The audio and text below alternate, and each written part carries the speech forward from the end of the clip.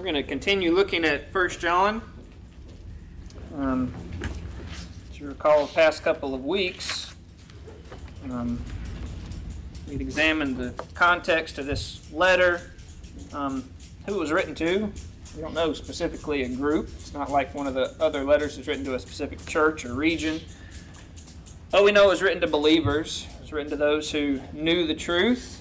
And yet he wrote some things that they would have greater fellowship with other believers and with the Lord, and that they wouldn't sin, and that their joy may be full. Those are all reasons given in the first two chapters. And we have made it down to chapter 2 and in verse 15. Love not the world, neither the things that are in the world.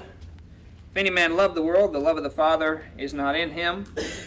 For all that is in the world, the lust of the flesh, and the lust of the eyes, and the pride of life, is not of the Father, but is of the world. And the world passeth away, and the lust thereof. But he that doeth the will of God abideth forever. I'd like to jump to the last verse of this letter. Chapter 5, and verse 21. 1 John 5:21. The way the letter ends, little children, keep yourselves from idols. Amen. Amen means basically, so let it be. The things that we've said, we want those to be true. So his last charge to these believers, he was encouraging not to sin, so that their fellowship can be greater with the Lord and fellowship with other believers, and the joy can be full. The last message that he gives is keep yourself from idols. If you look up the definition of keep, you would get something that has the idea of isolation. To watch, to be on guard, to beware. I don't know about you, but I've never been tempted to bow down to a statue made of wood or stone or gold. It hadn't struck me. And yet this warning about being aware and keeping ourselves from idols is just as relevant to you and I. Go back to Exodus chapter 20. In our Wednesday night Bible study, we've been slowly making our way through Scripture. Started back in Genesis in January, and we're up to Numbers. And we know that from looking in Exodus chapter 20, this is after the children of Israel had made it to Mount Sinai, right, or Sinai, however you want to pronounce it. It had been a couple months since they left Egypt. They had done some walking. And they heard the audible voice of God. Right?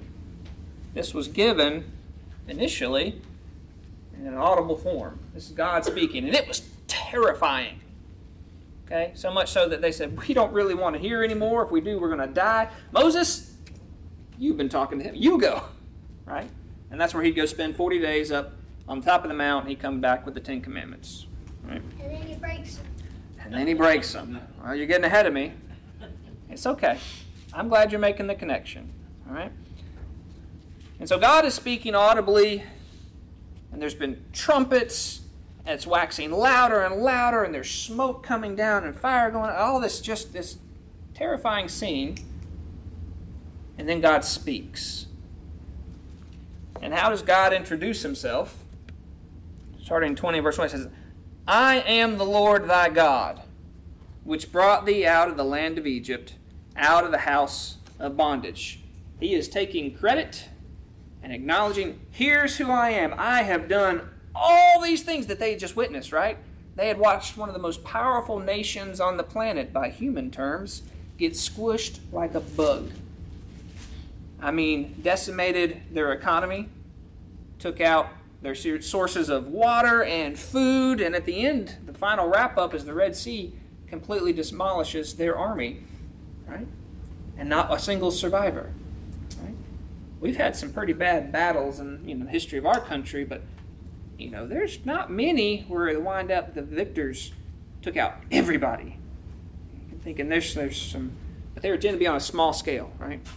Battle of, was it Custer? Didn't go so well for him. Right? They were surrounded, but still, that's very small scale. That's one piece of the U.S. Army, not all of it. So that's what God has just done. And so how is he introducing it? He said, I'm him. I'm the one. I am the Lord thy God, which brought thee out of the land of Egypt and out of the house of bondage. What's the very next thing he says? Thou shalt have no other gods before me. No other gods before me. He says, I have already introduced myself by my works. Now I am introducing myself audibly so you can hear me. And it was terrifying. Don't put anything else before me. No other gods before me, right? And it gets explicit. Thou shalt not make unto thee any graven image or any likeness of anything that is in heaven above, or anything that's on the earth beneath, or that is in the water under the earth. I mean, so that covers all territory. Don't make any images, whether it looks like something in the sky. Don't worship the sun. On the ground, don't worship animals or trees or whatever. Fish under the sea. You got the whole expanse of the universe. He says, don't do any of it. Right? I am the Lord thy God. You couldn't see him, but you could see his work, and they got to hear his voice here. Thou shalt not bow down thyself to them, nor serve them, for I, the Lord thy God, am a jealous God. Right? He does not share his glory. Right? Because there's nothing else who qualifies for it. Right? He is the Creator God. He is our Redeemer God. There is nothing that is worthy of being put in his place. Okay? I am a jealous God. And so that's the one sense where you can have jealousy written in a very positive sense. Because it's right. It's righteous. Because anything else is to demean God. Is to put him at a lower level than he rightfully is. To disesteem, if you will. Okay? First thing. I am God. I've done all these things. Don't put anybody else before me. Okay? So go to 1 Corinthians chapter 10. You say, we're not part of the Old Testament. We're not part of old Israel. Why are you going all the way back there? I'll show you. 1 Corinthians chapter 10.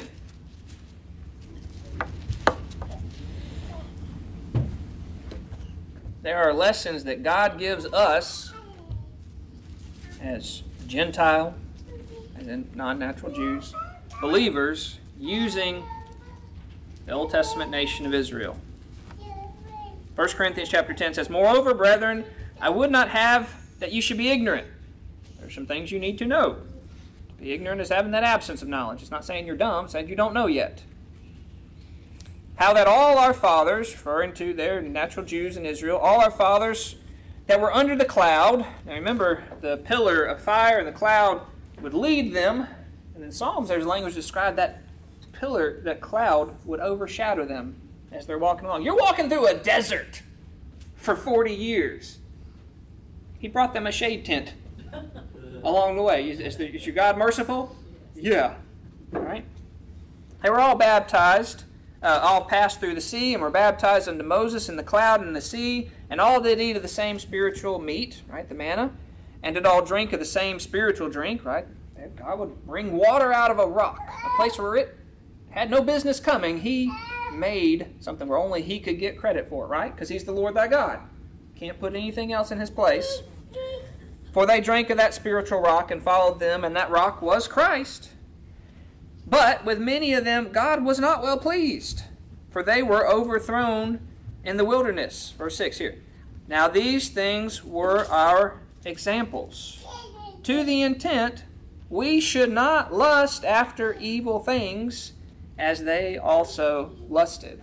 Okay? Why do we continue to study the Old Testament?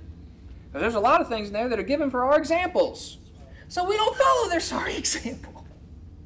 Okay, they lusted after things that they ought not, evil things. And lust is a strong passion, desire.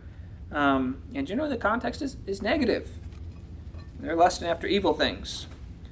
Neither be ye idolaters. That's the first thing it talks about. Neither be ye idolaters, as such were some of them. As it is written, the people sat down to eat and to drink and rose up to play. All right?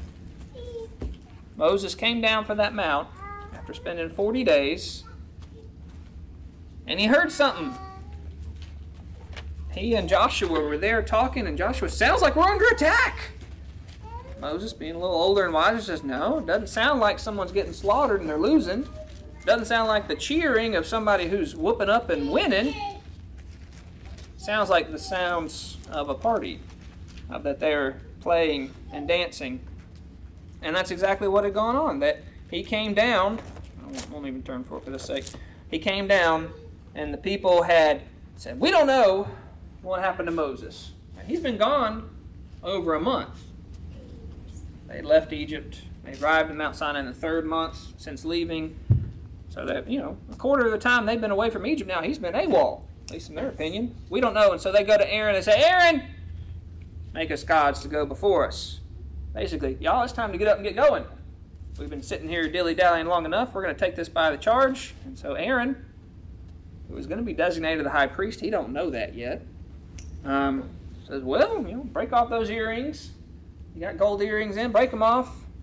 And he melted them down and took out this golden cow, right? And then he used a graving tool to refine it and make it look pretty, right? And he says, here's your gods that brought you out of Egypt. Remember what happened 40 days ago? The voice of God said, I'm the Lord thy God. Don't make any graven images. I'm the one who brought you out of Egypt. Don't put anything before me. Certainly don't bow down and worship. And here they are. It ain't been 2 months. And they've already abandoned. Why? Because they got impatient. They wanted to do their own thing. And they weren't inclined to wait on anybody, specifically not God, to pave their way. Right? Who brought them out there? God did. Right? So, they had this cow, and now it's a feast day. They declared it a feast day. And so they're partying. They're eating, they're drinking, and some are running around naked. I mean, this was raunchy. Yeah, this was vile. And all this was in justification of their idolatry. They have said, this thing is our God. We can do what we want. So what's the example for us? And we don't do it. Right? You say, well, duh. Yeah. One of our sisters had a pretty good comment on a Wednesday night. If they just do what they were supposed to, there'd be a whole lot less trouble. Yeah, us too. Right? Lusting after evil things. So that first example, after fleeing idolatry, is the eating and drinking and rising up to play. The next example it gives us is neither let us commit fornication, as some of them committed, and fell in one day 320,000. What's being referenced there is, I believe, back in Numbers 25. We haven't quite gotten there in our study, but Moab was nervous about Israel passing through. And specifically, he wanted to do something to take them out. And not having the military might, the king of Moab hired a soothsayer named Balaam. And this guy would use his enchantments and claim to get visions from God. Well, God actually spoke to him on several occasions. And so he was desiring to go and curse them. And God said, no, Bubba, you ain't going to curse them. They're my people. And so he wound up blessing them 3 different times. And man, did that make that king mad. He said, I didn't bring you out here for you to bless my enemies. Well, what we don't see after that scene is that later Balaam would give him some advice. He said, well, if you can't defeat them, corrupt them. And so the advice was, take your ladies and go entice them, that they would fornicate with them. And then after you've done that, invite them to your idolatrous feasts. And you know what happened? They did both. That was Numbers, I think it's 25. Israel abode in Shittim, and the people began to commit whoredom with the daughters of Moab. And they called the people unto the sacrifice of their gods. And the people did eat, and bowed down to their gods. And Israel joined himself unto Baal Peor, and the anger of the Lord was kindled against Israel. Flee idolatry. Flee after lusting for evil things. So with one, you've got an example of a motivation for play and excess in food and drink. And here you've got a path of fornication that led to more idolatry. If you can't beat them, corrupt them. Right? Can Satan beat us? No, he can't. Can he tempt you and lead you astray and cause great harm and turmoil? Yes. Absolutely. Go back to 1 Corinthians. We'll see the two other examples it gives us here. 1 Corinthians 10.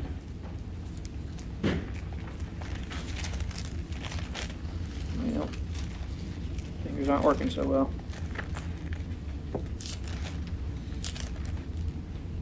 1 Corinthians 10.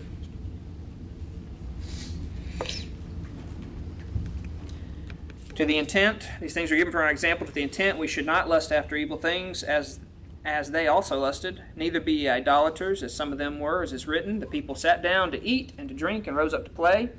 Neither let us commit fornication, as some of them committed, and fell in one day 23,000. And verse 9, neither let us tempt Christ, as some of them also tempted and were destroyed by serpents. Remember, the Lord would send fiery serpents among them. I think there were several occasions where they said that they were tempting the Lord. One was in the waters of Meribah, where they're basically telling Moses, we're in the desert, we have no water, you will give us water or we will kill you. And Moses went to God, and he said, they're about ready to stone me. What? This is a bad situation. Do y'all ever make demands of God? And you will do this? You may not say it in exactly those terms, but sometimes we have that in our intent and even in our prayers. Because if he doesn't, what are you? Well, you're angry, right? He did not comply. I know it shouldn't have to be said, but is God your genie? Not a chance. And so, do you get to make demands of him? No. But that's what they would do frequently. You know, this example of things that we ought not do is testing him, tempt him. Well, if you're really, do this. Right? That's the same thing that Satan did to Christ, right? If you're really the Christ and you haven't eaten in 40 days, turn this rock into bread. Neither let us tempt Christ, as some of them also tempted and were destroyed of serpents. Neither murmur ye, as some of them also murmured and were destroyed of the destroyer. There's another example of them murmuring, complaining, seeking water again. They were at the waters of Moria, of bitter water. They couldn't drink it, and they were upset, and they're murmuring, and they're complaining. Why haven't you done this? This is not just demands. This is taking issue with how the Lord is handling something. He's told them he was going to provide for them. He's brought them out by a strong hand, has defeated this huge nation. Is it too difficult for him to provide a table, food and drink, for this massive host out in the wilderness? Is it too hard? No. And yet when it's not done on their timetable, or according to their carnal taste, they got to the point where they're complaining because, well, back in Egypt we had melons, and we had leeks, and garlic, as much as we wanted, and out here we've just got this bread, the manna, right? That which is being provided miraculously every day. You're in the desert. By all rights, you should have starved to death. But you're complaining about the flavor, right? So my thought for you, as we're not to be idolaters, is that all of these are examples of idolatry, where you're putting your desires, your preferences, your lusts for carnal things that your flesh may like, whether that's the flesh of your eyes, the flesh of your stomach, the flesh of your loins, or your pride because you want to be right. Those are all forms of idolatry, and the idol that you're serving is yourself. All right, take the phone. Who do we tend to document the most? Right, we got a name for it. The selfie. Right? You can go on your phones and look at the photos. There's a whole separate category of the selfies, right? And who is you focused on in every single one of those pictures? That's kind of a snapshot of our life. Man, we're full of puns today, right? Okay.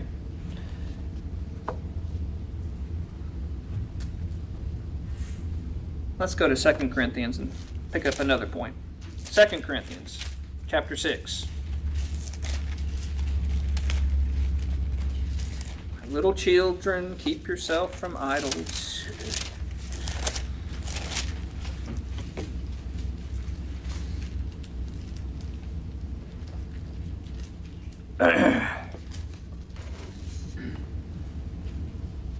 Chapter 6 and verse 14.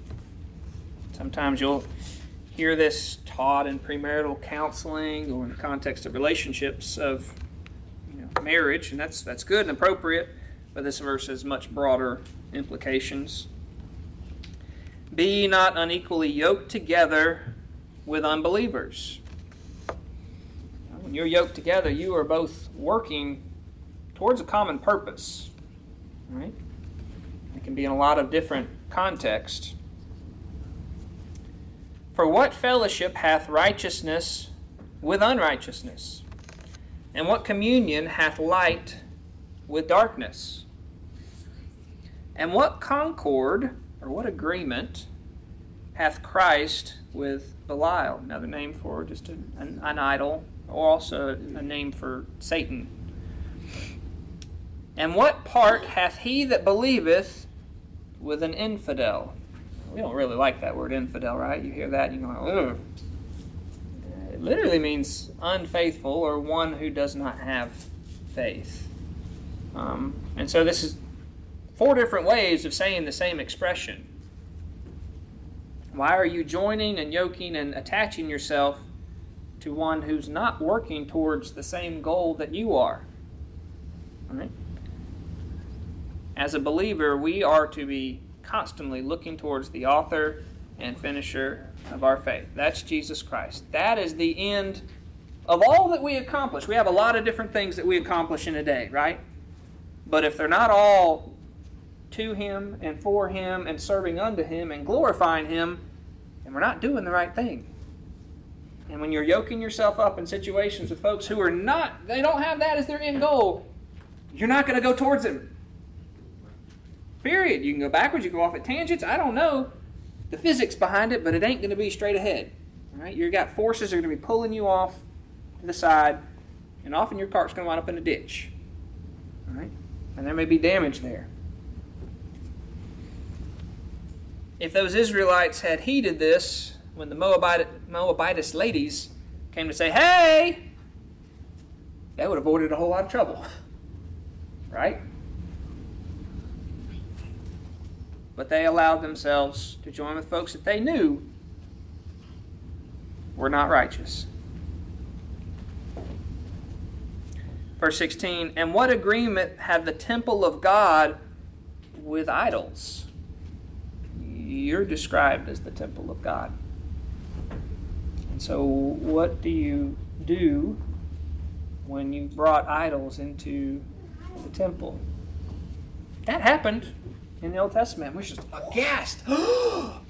They set up a statue inside God's own temple? Don't they know better?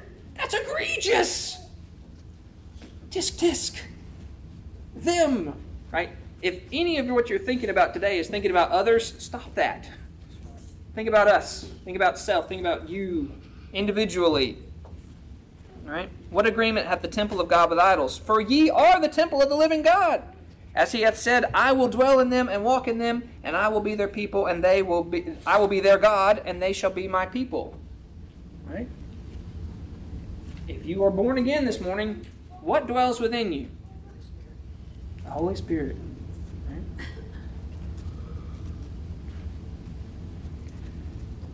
And if we allow idols to remain in our heart, unchecked, unmitigated, untorn down,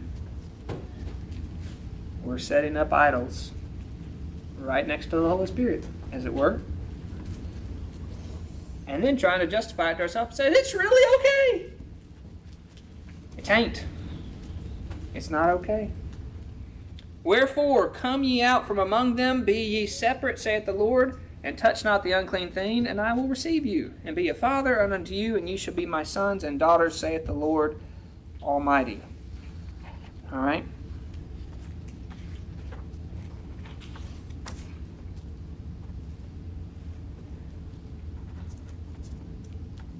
The idols in our life will be influenced by who we choose to associate and bind ourselves to. God didn't tell us to come out of the world altogether, right? If He wanted us that way, He would have. We have to still remain here and dwell, but there's a difference in being in this world and taking up fellowship with it, binding yourself to it, walking in those paths. So, let's go back to 1 John. I'm going to read again the passage that we started with. Our last admonition is keep yourself from idols.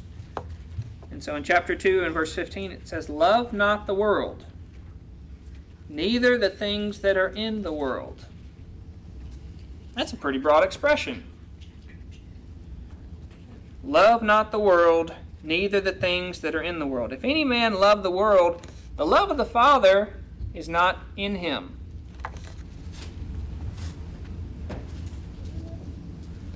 If you associate with those who, without any regard for God, love the things of this world, that's a sorry person to model your life around. It's a sorry person to unite with, and it's a sorry person to be. Remember, he's writing these things that you sin not. He's writing these things that your joy would be full, and that you'd have greater fellowship, and that you'd not be deceived by people who are teaching you the wrong thing. Right? For there are many false teachers who've gone into the world who are teaching things that overturn whole houses, often for filthy lucre's sake. Because of the motivation of gaining money, I'll teach you whatever it is that you want to hear and make you think that it's okay. Right? And so be on your guard that if there's one who's there teaching that, and that man loves the world and tries to tell you it's okay, he says, the love of the Father's not in him. And so the admonition for you and I is, love not the world, neither the things that are in the world. For all that is in the world, the lust of the flesh, the lust of the eyes, and the pride of life, is not of the Father, but is of the world. For the world passeth away, and the lust thereof. It's going to end. There's an expiration date. But he that doeth the will of God abideth forever. All right. Brass tacks. Let's think about some things that are in the world that we may love. Let's hit the obvious. Money. You know that the love of money is the root of all evil. Right? Money itself is not evil. It's when you love it, when you desire it, when you covet it. That's a thing of the world. Same for luxury in food and dining and spirits, right? The things that make your stomach feel, whoa, boy, right? Or drunkenness, right? The things that change the way you feel. How about homes, cars, vacations, toys. Toys for young people, toys for old people. We all have toys. Just recognizing what they are. How about beauty? Right? We live in the nip-tuck society. Right? I want perfection. Or my clothing. Fashion. Things that you love. If you're in the political arena, maybe it's power. If you're on TikTok, maybe it's influence. Right? Call them influencers. Right? Maybe you want fame. Maybe you just want people to admire you. Men's respect, loyalty, fear, favor. All those fall in the category of pride. Pride of life, right? How about unholy sexual desires? Inside the bounds of marriage, that bed is holy and undefiled. Outside of it, that's fornication. That can be your idol. Things that you love. How about life itself? I think that's what it means by love not the world. If your life itself, if you love your life more than you love God, that will change how you interact with this world, right? Self-preservation will become the most important thing. Is that how the apostles ran their race after Jesus had ascended? They say, well, this is the most prudent and risk-adverse situation. We're going to do this to make sure our lives stay safe. No. So we could love life. That could be ours. We could love our families, friends, time. So, Brother John, these things are hard. Yeah. But these are often the things that we choose to put in front of God. And those are the idols. Business, job, career, advancement, success. How about financial stability and security? Independence and comfort. Lord, give me this day my next 30 years of bread. How about leisure? Golf, fishing, hunting, eating out, RVing, watching TV, reading books, the love of leisure. How about just physical health? Physical, mental, emotional, whatever.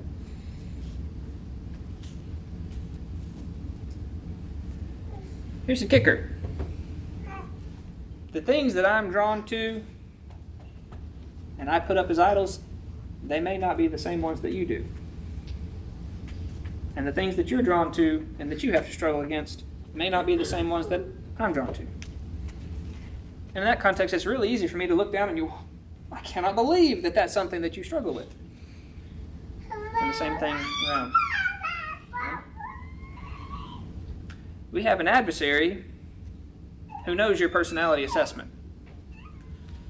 He's not going to choose temptations and traps to lay before you that aren't appealing to you. Right? Because it's our own lusts that are within that we then have those opportunities and we have the choice to either follow through or not. And you know that you have a choice each day. Right? You're not a slave to sin anymore. Right? That's one of the freedoms of being born again. And we know that Christ has given a door of escape for every sin that comes your way. You have an opportunity to not engage. But we've got to be aware of what our blind spots are. Right? I use the term, ever heard the term sacred cows? Right? In India, they don't kill cows, right? They're special. You just walk in the road and traffic will wait for them. You can't touch them. We don't need to have sacred cows in our life. Right? If you go read through Kings and Chronicles, you'll see the times when there was good kings and they would see the word and they'd say, we're not doing that. And then they'd make an effort. But almost every time at the end it'd say, but they didn't do this. Right? There was a bridge that was too far for almost all of them of we can't change things too much because it might upset somebody, most likely is the rationale, but they did some, right? Those are the sacred cows that they weren't willing to deal with. And so, my job is not to tear down the idols in your life. My job is to tear down the idols in my life. And because of this role, I have to identify idols to you so you can be equipped.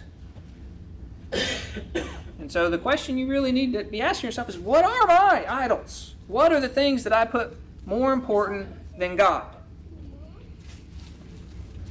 All right, so ask yourself some of these questions. Question 1. What would I be unwilling to part with if God said to me, leave that and follow me?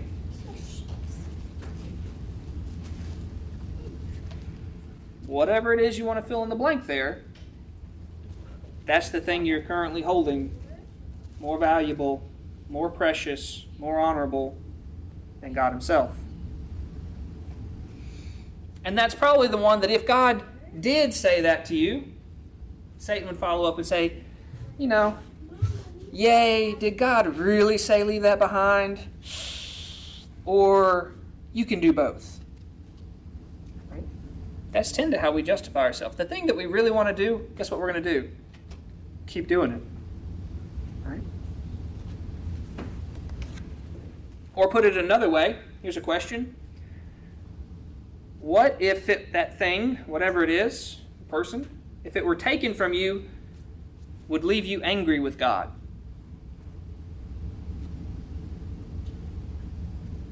God, how could you do this? God, I won't follow you anymore.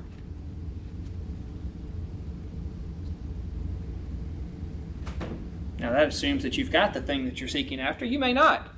And so you may be angry at God that He hasn't given you what you want. Getting awful quiet in here, right? If you don't give this to me, then I don't believe you're real. That would be tempting Him.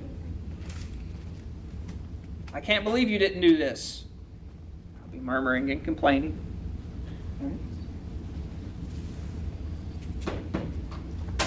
So that's your question for this week. What are my idols? What are the things that I truly love and value more than God Himself? Because little children, we're to keep ourselves from idols and not to love the world or the things in the world, because when you do, it will hinder your fellowship with the Lord. Your joy will not be full, and it will lead you to sin.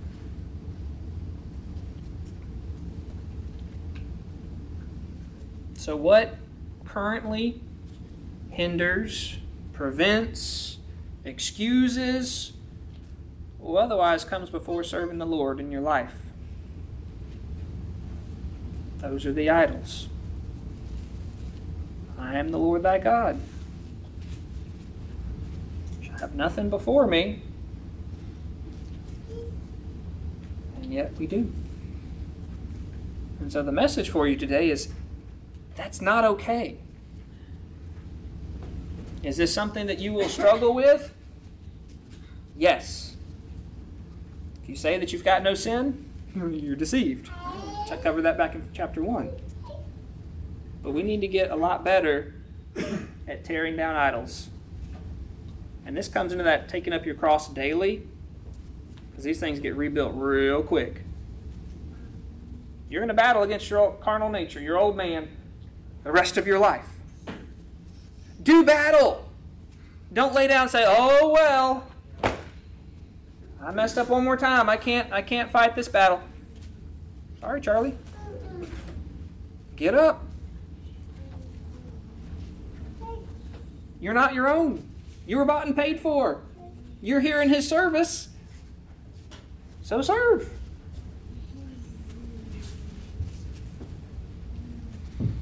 This is the idea that's discussed back in Romans chapter 12, verse 2. You're probably very familiar with that passage.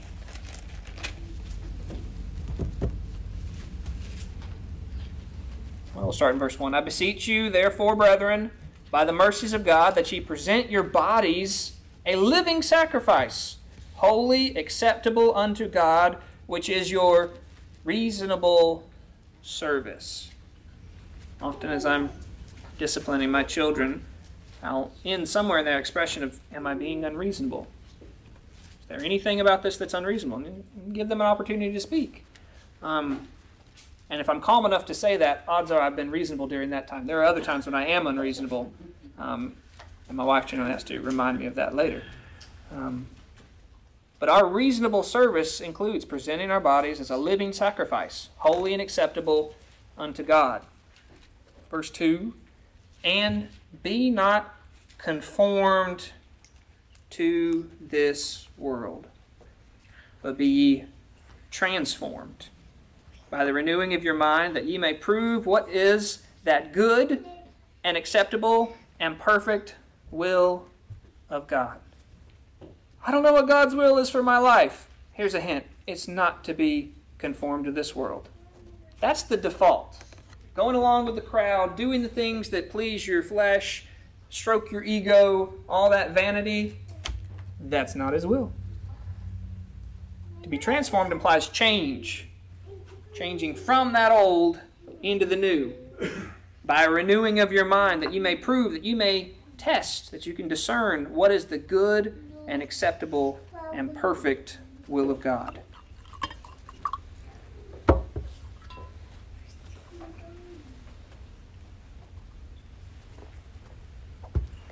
Now, flip back over to 1 Corinthians chapter 7, and I want to make a point. Many of those things that I said on that list of those things that are in the world are not in and of themselves evil or sinful. Some of them are. Fornication, just flat out. That's wrong and sinful. Having a house, having a car, having makeup, having a job, those things aren't evil. They're not wrong. But it's the loving part. When you love that. And so, to temper that, look at 1 Corinthians chapter 7 and down at the verse, I think it's 31. And they that use this world as not abusing it, for the fashion of this world passeth away. And I know I'm jumping in mid-sentence, but I think the idea there is pretty clear.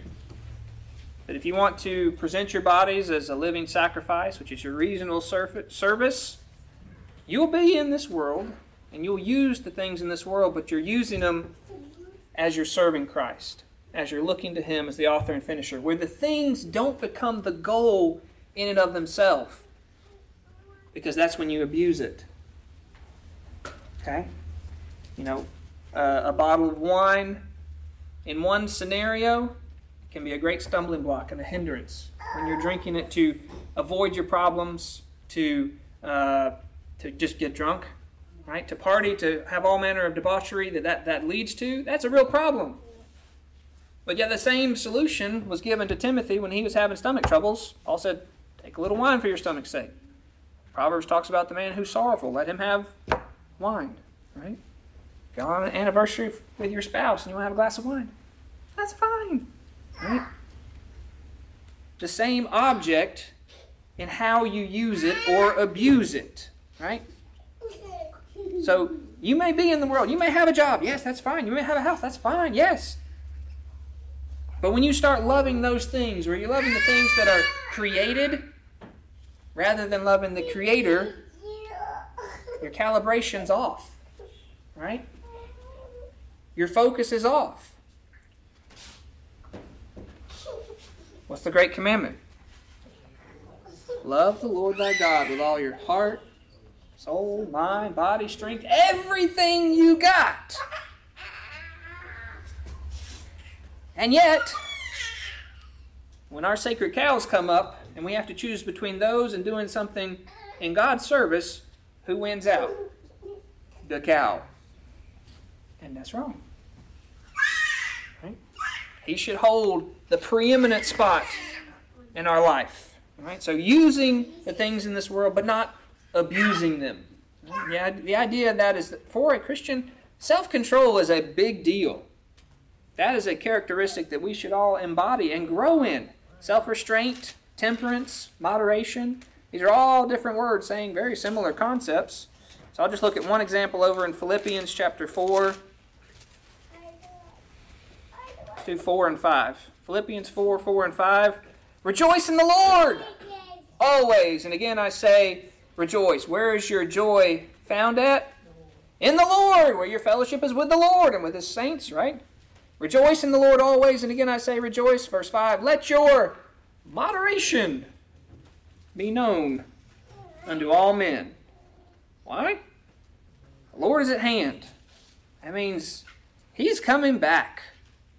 And we should be governing ourselves as if He's coming back right now. Right? We don't want to be the kids where parents have gone off and now we got their hand in the cookie jar and now they're walking in, right? Doing the wrong thing. We want to be living uprightly in moderation. That's self-control. Self-restraint. That is not something that is natural, and it's certainly not pushed by the things that you see around you. Right? I don't care what form of media you consume, whether it's on your phone or your TV or your computer, right? The people who are designing those programs are pushing excess. Why? Because it takes the dollars out of your pocket into theirs. Right? The less self-control, the more impulsive you are, the better for them. Right? When we go down the checkout aisle, what do they put on both sides, right? We're called impulse purchases, right? They're garbage you don't need. But your stomach says, ooh, I'd like that candy bar. Or your eyes go, oh my, I didn't know that gossip is going on over here on this tabloid, right? And you have these impulse, right? Self-control. If you know that that's a danger walking in and you're actively teaching your kids about it as you're doing it, guess what? There's really no temptation for it. Because I know that that is silly, and I've said it out loud. Sometimes that's all you need. Recognizing, verbalizing out loud, this thing that I kind of think I ought to want, if you say it out loud, it sounds kind of silly. It sounds kind of empty, kind of worthless. But in your head, you can build it up, oh, that's really a good thing, right? Let your moderation be known unto all men. There's some consistency in that, right? It doesn't say let your moderation and self-control be demonstrated to all those people you go to church with on Sunday mornings. Right? But everywhere you are. Right? If we're playing a part where we act like followers of Christ in this building and we don't act like that all the rest of the time, that is the definition of hypocrisy. That is playing a part. Right? Guess who that doesn't glorify? Doesn't glorify God at all, right? Because you only play the part because you care about respecting other people's opinions. You want them to think better of you than you are. Right? We need to be consistent, whether in here or out there. Right? Let your moderation be known unto all men. All right. I'm going to give you one last illustration, and that's in 2 Timothy. 2 Timothy chapter 2.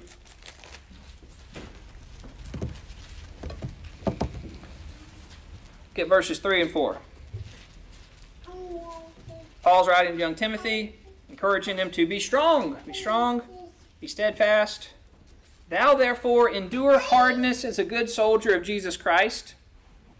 Like, yeah, go preacher, you endure.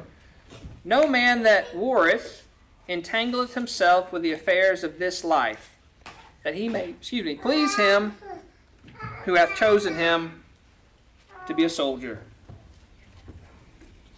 That's an interesting illustration. And if you're thinking about it way back there, that may seem very far off. Think about it in the terms of an active duty soldier today. You're in active duty. You're called upon to go. What do? You go. What do you leave behind? Everything. Okay.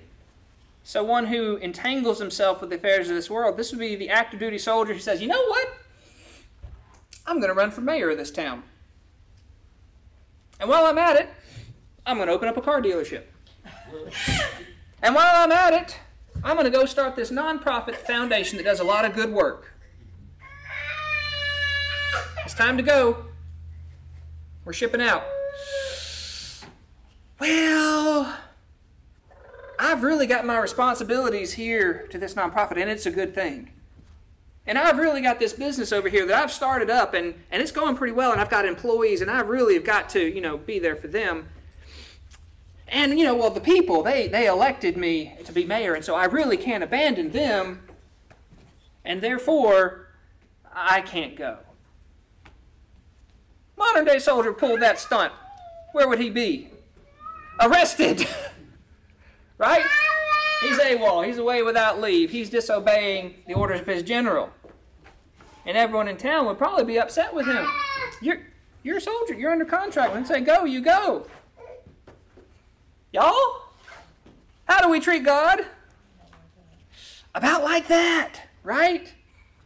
I've got a lot of good reasons why I don't have to do what you just told me to do. And they all value, I put great value in them. In fact, more value than I do in you. Say, Brother John, this hurts. Yeah, me too. Right? I'm not up here saying I've got it all straight and figured out. I don't. But I'm identifying a problem. And then it's up for us to go home and work on that problem. Right? We can say we love the Lord. But when it comes time to put boots on the ground, so to speak, we tend to hedge. Put some asterisks, some conditions and terms. Right? No man that warreth entangleth himself in the affairs of this life, that he may please him who hath chosen him to be a soldier. The Lord doesn't have a volunteer army. He drafted each of you. And He paid for you with the life of His Son. And at the end of this tour, you'll be with Him.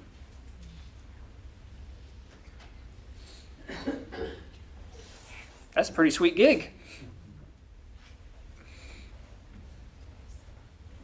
He paid for it. And in this world, you're going to have tribulations. Jesus promised it. But He's also told us to be steadfast in His service. To be different from the world. To come out from it.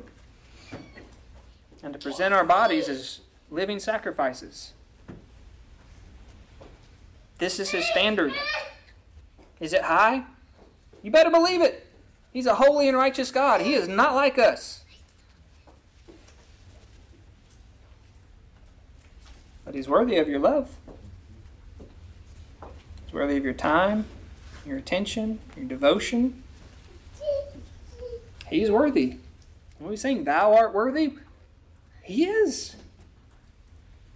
And so, my little children, keep yourself from idols. Thank you.